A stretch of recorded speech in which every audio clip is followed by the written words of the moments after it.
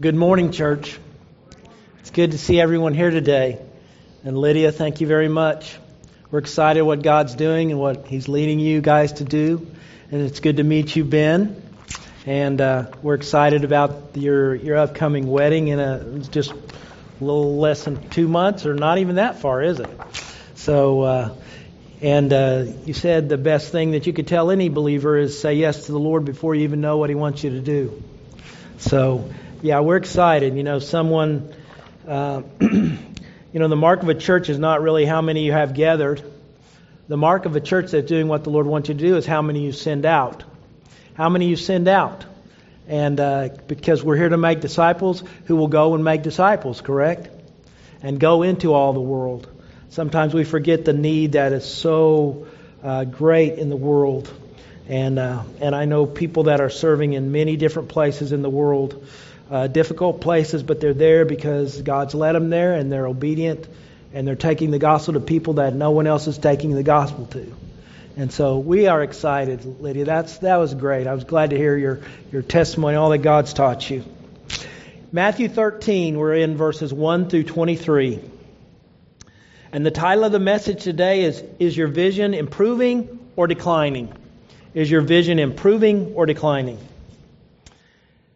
The same day Jesus went out of the house and sat beside the sea, and great crowds gathered about him.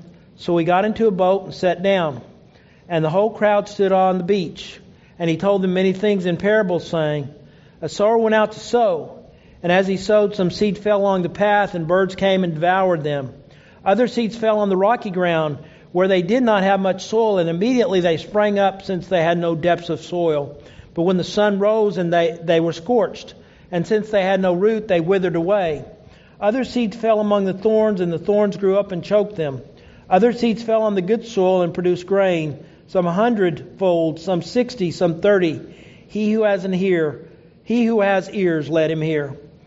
Then the disciples came and said to him, Why do you speak to them in parables? And he answered them, To you it has been given to know the secrets of the kingdom of heaven, but to them it has not been given.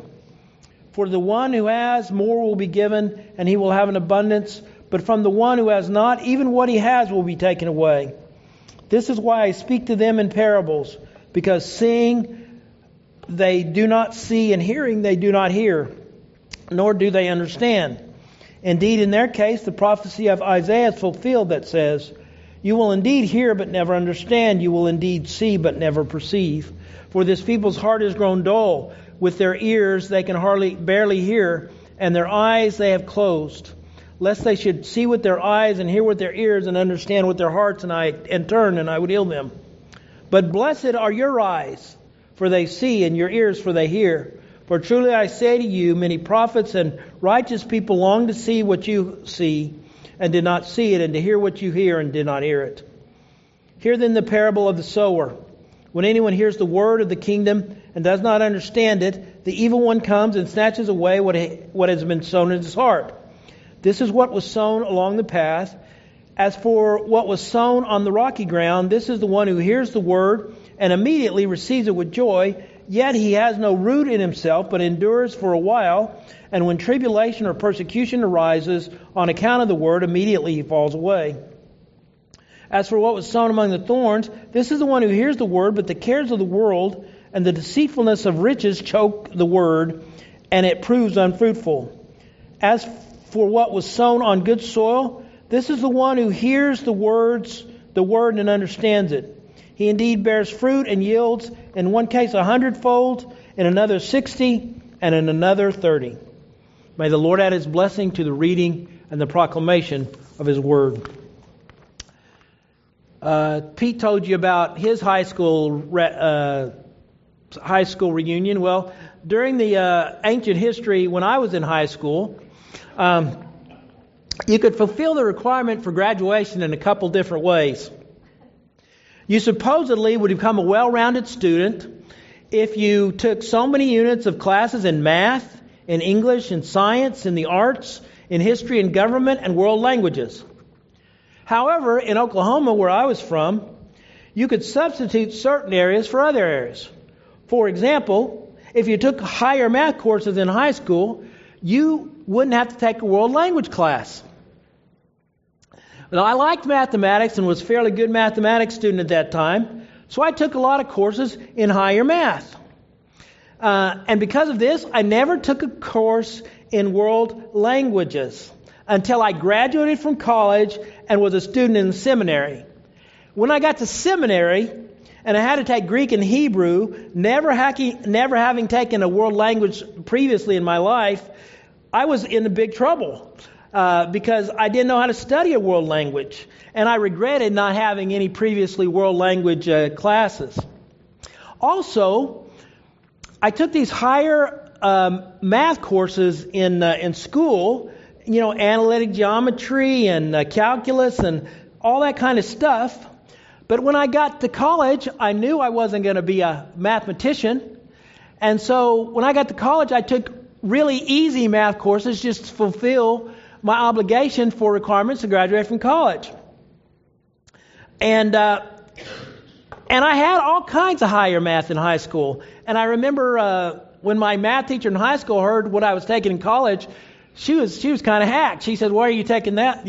She didn't tell me, but through the grapevine, people said, "What are you taking that for? He's already had that stuff." Anyway, another kind of repercussion of going the line of least resistance, so to speak, is that I didn't use any of those higher math courses after I got out of high school. When my children began to learn simple kind of algebraic problems and formulas when they were in the 4th or 5th grade, I thought I'd be able to help them. But you know what? When you don't use something for 35 years, you don't remember it. And I might have been looking at Swahili for all I know. I could not make heads nor tails of those simple algebraic formulas. Because when you don't use something, you lose it. If you don't put into practice what you know or don't use certain muscles that you should use, you lose the ability to put that into practice or to use those muscles. The process is called atrophy. And atrophy is degeneration or due to lack of use. And muscles that are not used will atrophy. And I think it's true in the many parts of life. If we don't use or practice something, we lose our skill or ability to practice them. If you don't use a muscle or a skill or a knowledge, you'll often use the ability to use that muscle or skill or knowledge. Now, we've been working through Matthew's Gospel. And we see in Matthew's Gospel, when we come to chapter 13, an increasing divide and hostility between those who believe in Jesus and those who are refusing to believe in Jesus. The lines are being drawn. Opposition and hostility to Jesus is becoming well-defined and more intense. The leaders who are becoming more hostile to Jesus, and Jesus is seeing this. And so in chapter 13, in Matthew, we see that Jesus begins to teach the crowds mainly in parables, in stories called parables. Now, parables are stories about common occurrences in life which illustrate spiritual or eternal truths. The parables are designed to teach and convey spiritual realities.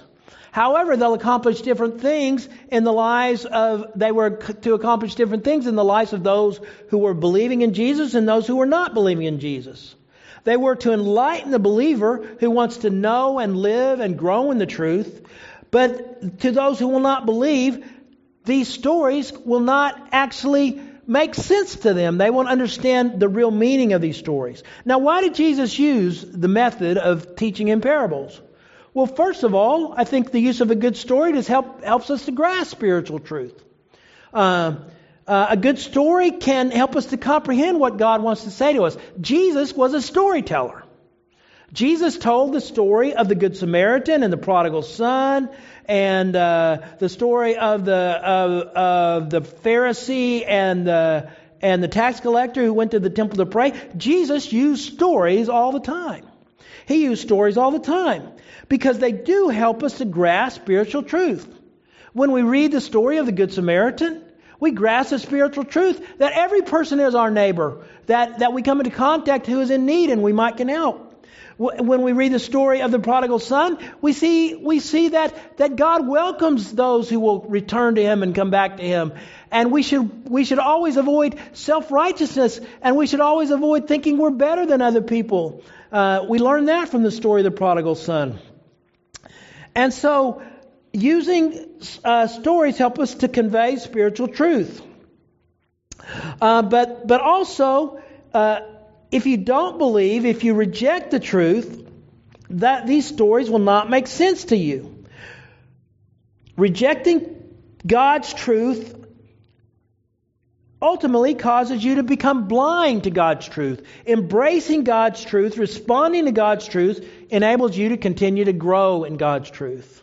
From Matthew, I think we see this eternal principle that... Can you take me back one? Those who respond to truth receive more truth, and those who reject the truth become more and more deceived. Those who respond to truth receive more truth, and those who reject truth grow more and more deceived.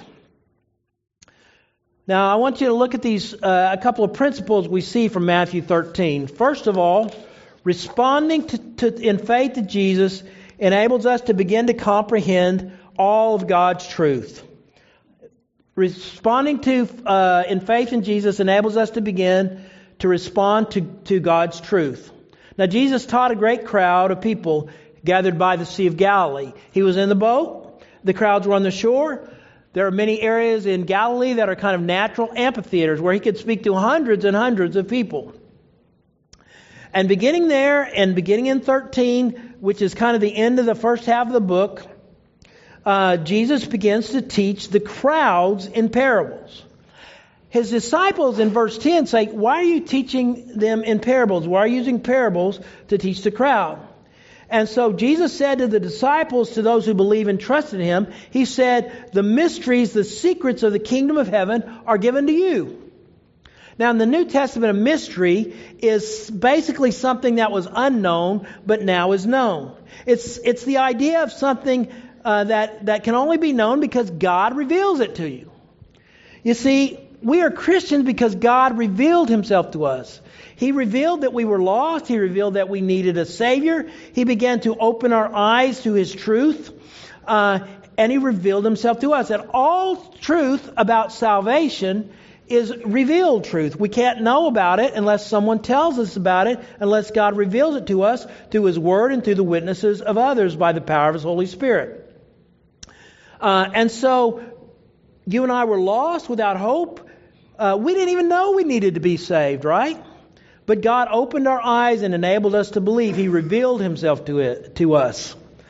To know about our need for a Savior, to know any truth of salvation, God has to reveal it to us. That's a mystery. That's something that He is showing to us. And Jesus said, to those who believe, the mysteries of the kingdom of heaven have been given to them. But those mysteries have not been given to those who refuse to believe. If you refuse to believe, you will not be able to understand the deeper mysteries of the things of God. Now, Jesus taught in parables. Those who believed were getting to grow and their spiritual knowledge. But those who refused to believe could not really see those deeper truths. In fact, the Scripture says it was the fulfillment of the prophecy. That those that hearing, even though they hear, they don't hear. They don't comprehend. Even though they see, they don't really see.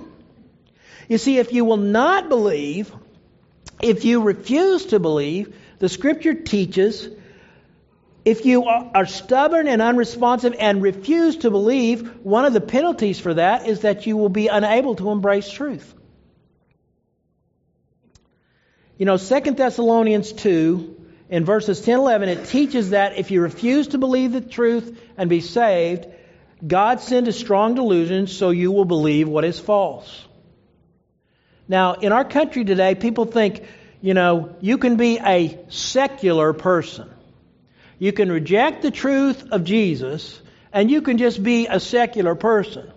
and we'll move to a secular society. But what are we seeing all over our culture? We're seeing people embrace all kinds of religious ideas, Eastern religious ideas, pagan ideas, ideas about reincarnation. Because, see, if you won't believe the truth, you will believe lies. And if you refuse to believe the truth, one of the judgments of God upon you is that you will believe what is false. You can't remain neutral about Jesus. If you refuse to believe the truth, ultimately you will believe a lie.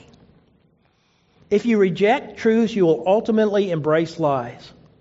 That's one of the judgments. That's what the Scripture's teaching here. But look at what Jesus says about His disciples. If you believe and embrace Him and His truth, blessed are your eyes, for they see, and your ears, for they hear. Truly I say to you, many prophets and righteous people long to hear what you hear and did not hear it, and see what you see and did not see it. You see, as you believe and you follow Jesus, you continue to grow in God's truth. Yes, there are things, you don't just comprehend it immediately, but you are able to begin to comprehend it. You are able to grow in it. You are able to learn it because you are seeking to follow Jesus. You have embraced and believed in Him.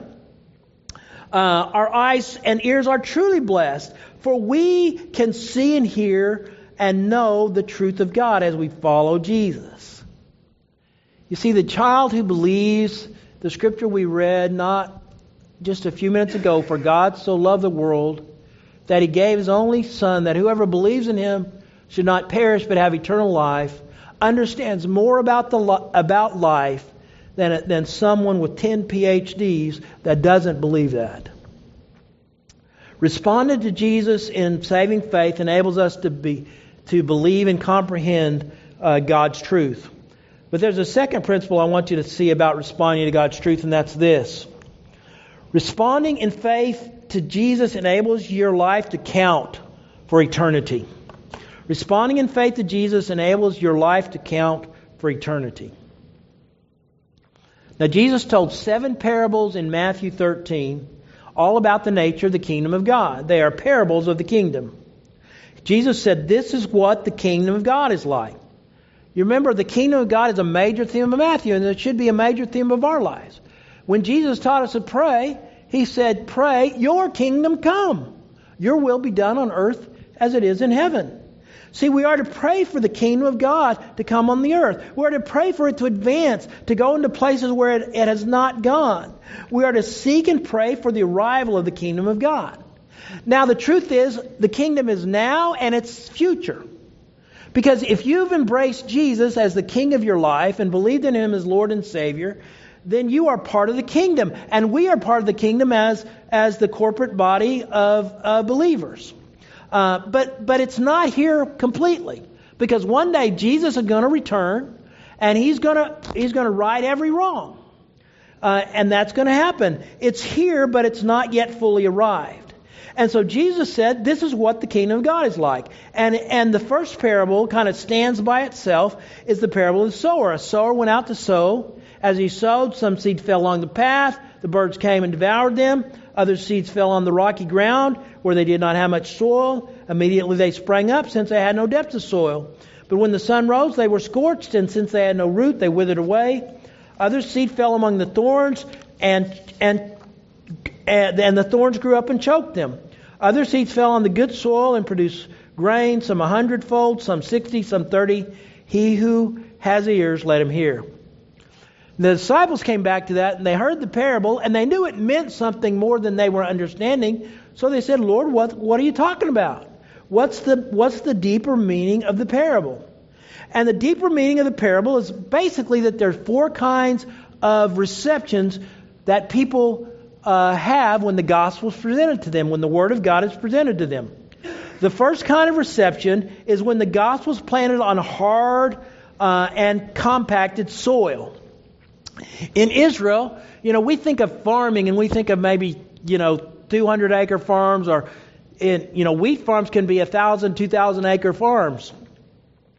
But they had little patches where they would grow basically food for their families. And in between these patches, people would have different kind of sections, kind of like the community gardens, we have here. But there would be hard paths between people's sections. And so some of that seed would fall on those hard paths. And because it could not take root, the birds of the air came and they would eat the seed before it, because it could not be planted. And so Jesus said, if you come, when anyone hears the word of the kingdom, does not understand it, the evil one comes and snatches away what has been sown in his heart. That's what was sown along the path. You see, an incorrect response to the Word of God is to be so busy, so focused on life, that it makes no impression whatsoever. That what they hear, it just doesn't connect at all. The second way to receive the Word is a shallow and unthinking way. It says, what was sown on the rocky ground, this is one who hears the Word and immediately receives it with joy. Yet he has no root in himself. He endures for a while. And when tribulation or persecution arises on account of the word, immediately he falls away. This person hears it. He gets caught up in the emotion. And he thinks that the gospel is given simply to provide him with prosperity and a better way of living. They don't understand the gospel in its essence. They do not understand the gospel is given to save us from sin so that we might live for the glory of God. They do not understand the gospel is to make us right with God so that we can be forgiven, and we can also take that message of reconciliation to the world. It's given that you and I may be conformed to the image of Jesus. It's not given so that we won't have any problems in life. It's not given so that we might have the greatest life now. It's given so that we might live for the glory of God now and forever. If you have a shallow understanding of the gospel, when hard times come, when tribulation and pressures, you will fall away. And you'll say, that's not what I signed up for. That's not what I signed up for. So that's the second way to receive the gospel, just emotionally, but never really understanding. As Lydia was talking, she talked about processing the things that God was talking to her about. Don't just react to them emotionally, but process them. What is He saying to me? What do I need to do because of what God is saying? The third way to receive the Word is the person who it gets planted, but because his life is filled with so many other things, the fruitfulness of the Word gets choked out. He says, the one that was sown among thorns is the one who hears the Word, but the cares of the world and the deceitfulness of riches choke the Word, and it proves unfruitful. You see, the person is unfruitful. They never really embrace the living for God. Their lives are always consumed by other things. But there's a fourth and a correct way to respond to the gospel, and it's this. What was sown on good soil is the one who hears the word and understands it. He indeed bears fruit and yields, in one case 100-fold, in another 60, and another 30. The fourth receiver hears the word, he understands it, he takes it in, and the gospel produces abundant fruit in his life. You bear abundant fruit, and the fruit, the bearing of the fruit is almost miraculous here. 100-fold, 60-fold, and 30-fold. You see, the gospel brings great joy and blessings to your life, and it blesses all those around you. It's not some kind of hobby or religion. It is your life because Jesus is your life. You are in Christ, and He is in you. 4 ways to receive the Word, to receive the gospel. I believe that even as believers, we need to be careful how we receive God's Word to us, and how we hear the voice of the Holy Spirit. You see, sometimes I think I'm kind of like the first soil. I believed in Jesus, but sometimes my life, I just don't comprehend what God's saying to me. I don't hear the still small voice of God. Other times I think I respond in shallow and emotional ways without having processed it. Sometimes I'm concerned so much about the future and the problems and the difficulties of life that I'm not spiritually fruitful. I think that's true kind of in our lives at different times. But what all of us, as believers especially, we need to pray that God might open us up, that we might be ready to receive whatever He wants to say to us, whenever He wants to say it. You see, basically, this you embrace the gospel. If you embrace it, you will be fruitful. And if you just kind of embrace it, you won't be fruitful. But even in our lives as believers, we need to say, Lord, help me to embrace whatever you say to me when you say it. Help me not to be hard or shallow or choked out by the cares of the world. You see, it's only in believing and receiving and living for Jesus that our lives are going to truly find meaning. You see, how does our life find meaning? In being a part of the mission that God is a part of. And that means different things for different people. But you and I are basically always to be on mission with God. And yes, we need to think about, does God want me to stay here? Does He want me to go around the world? And sometimes we need to think, maybe I need to think about going around the world because there's a greater need in many places in the world than there is here. You know, we need to not excuse ourselves from thinking about the world. All Christians are to be on mission to take the gospel to the entire world. And we have to consciously remind ourselves of those kind of things. So are we hard soil or shallow, or are we so concerned with the things of this life that we forget that what matters is walking with Jesus and living for His glory? Are we open and receptive to truly hearing and living for the glory of God all the time? Where are you today? Have you responded to Jesus in saving faith, which will enable you to believe all spiritual truth? You know, if you believe in Jesus, sometimes you think, I'm never going to get this. I'm never going to understand this. I'm never going to grow. But I want you to know, if you believe, you're going to grow. God's going to help you. God's going to take you where you need to be. Because He who began a good work in you will carry it on to completion until the day of Jesus Christ. Don't be discouraged by what you can't do or what you don't understand, but just embrace what you do. But if you will not believe, if you refuse to believe, and mainly this is talking about obstinate, persistent unbelief, then ultimately you will believe a lie. How are you going to respond to God's truth today? Those who respond to truth receive more truth. And those who reject truth become more and more deceived. Today, if you hear the voice of God's Spirit saying anything to you, calling you to believe and receive in Jesus especially, but leading you to do any other thing, say yes to Him today. Heavenly Father, we praise You that You are God. There is none beside You. We thank You, Lord, that You enabled us to believe. Lord, You revealed Yourself to us. I pray that whatever You would say to us today, before we even know what You'd have us to do, we'd say yes. Yes, Lord, I'll do it because I know Your ways are always best.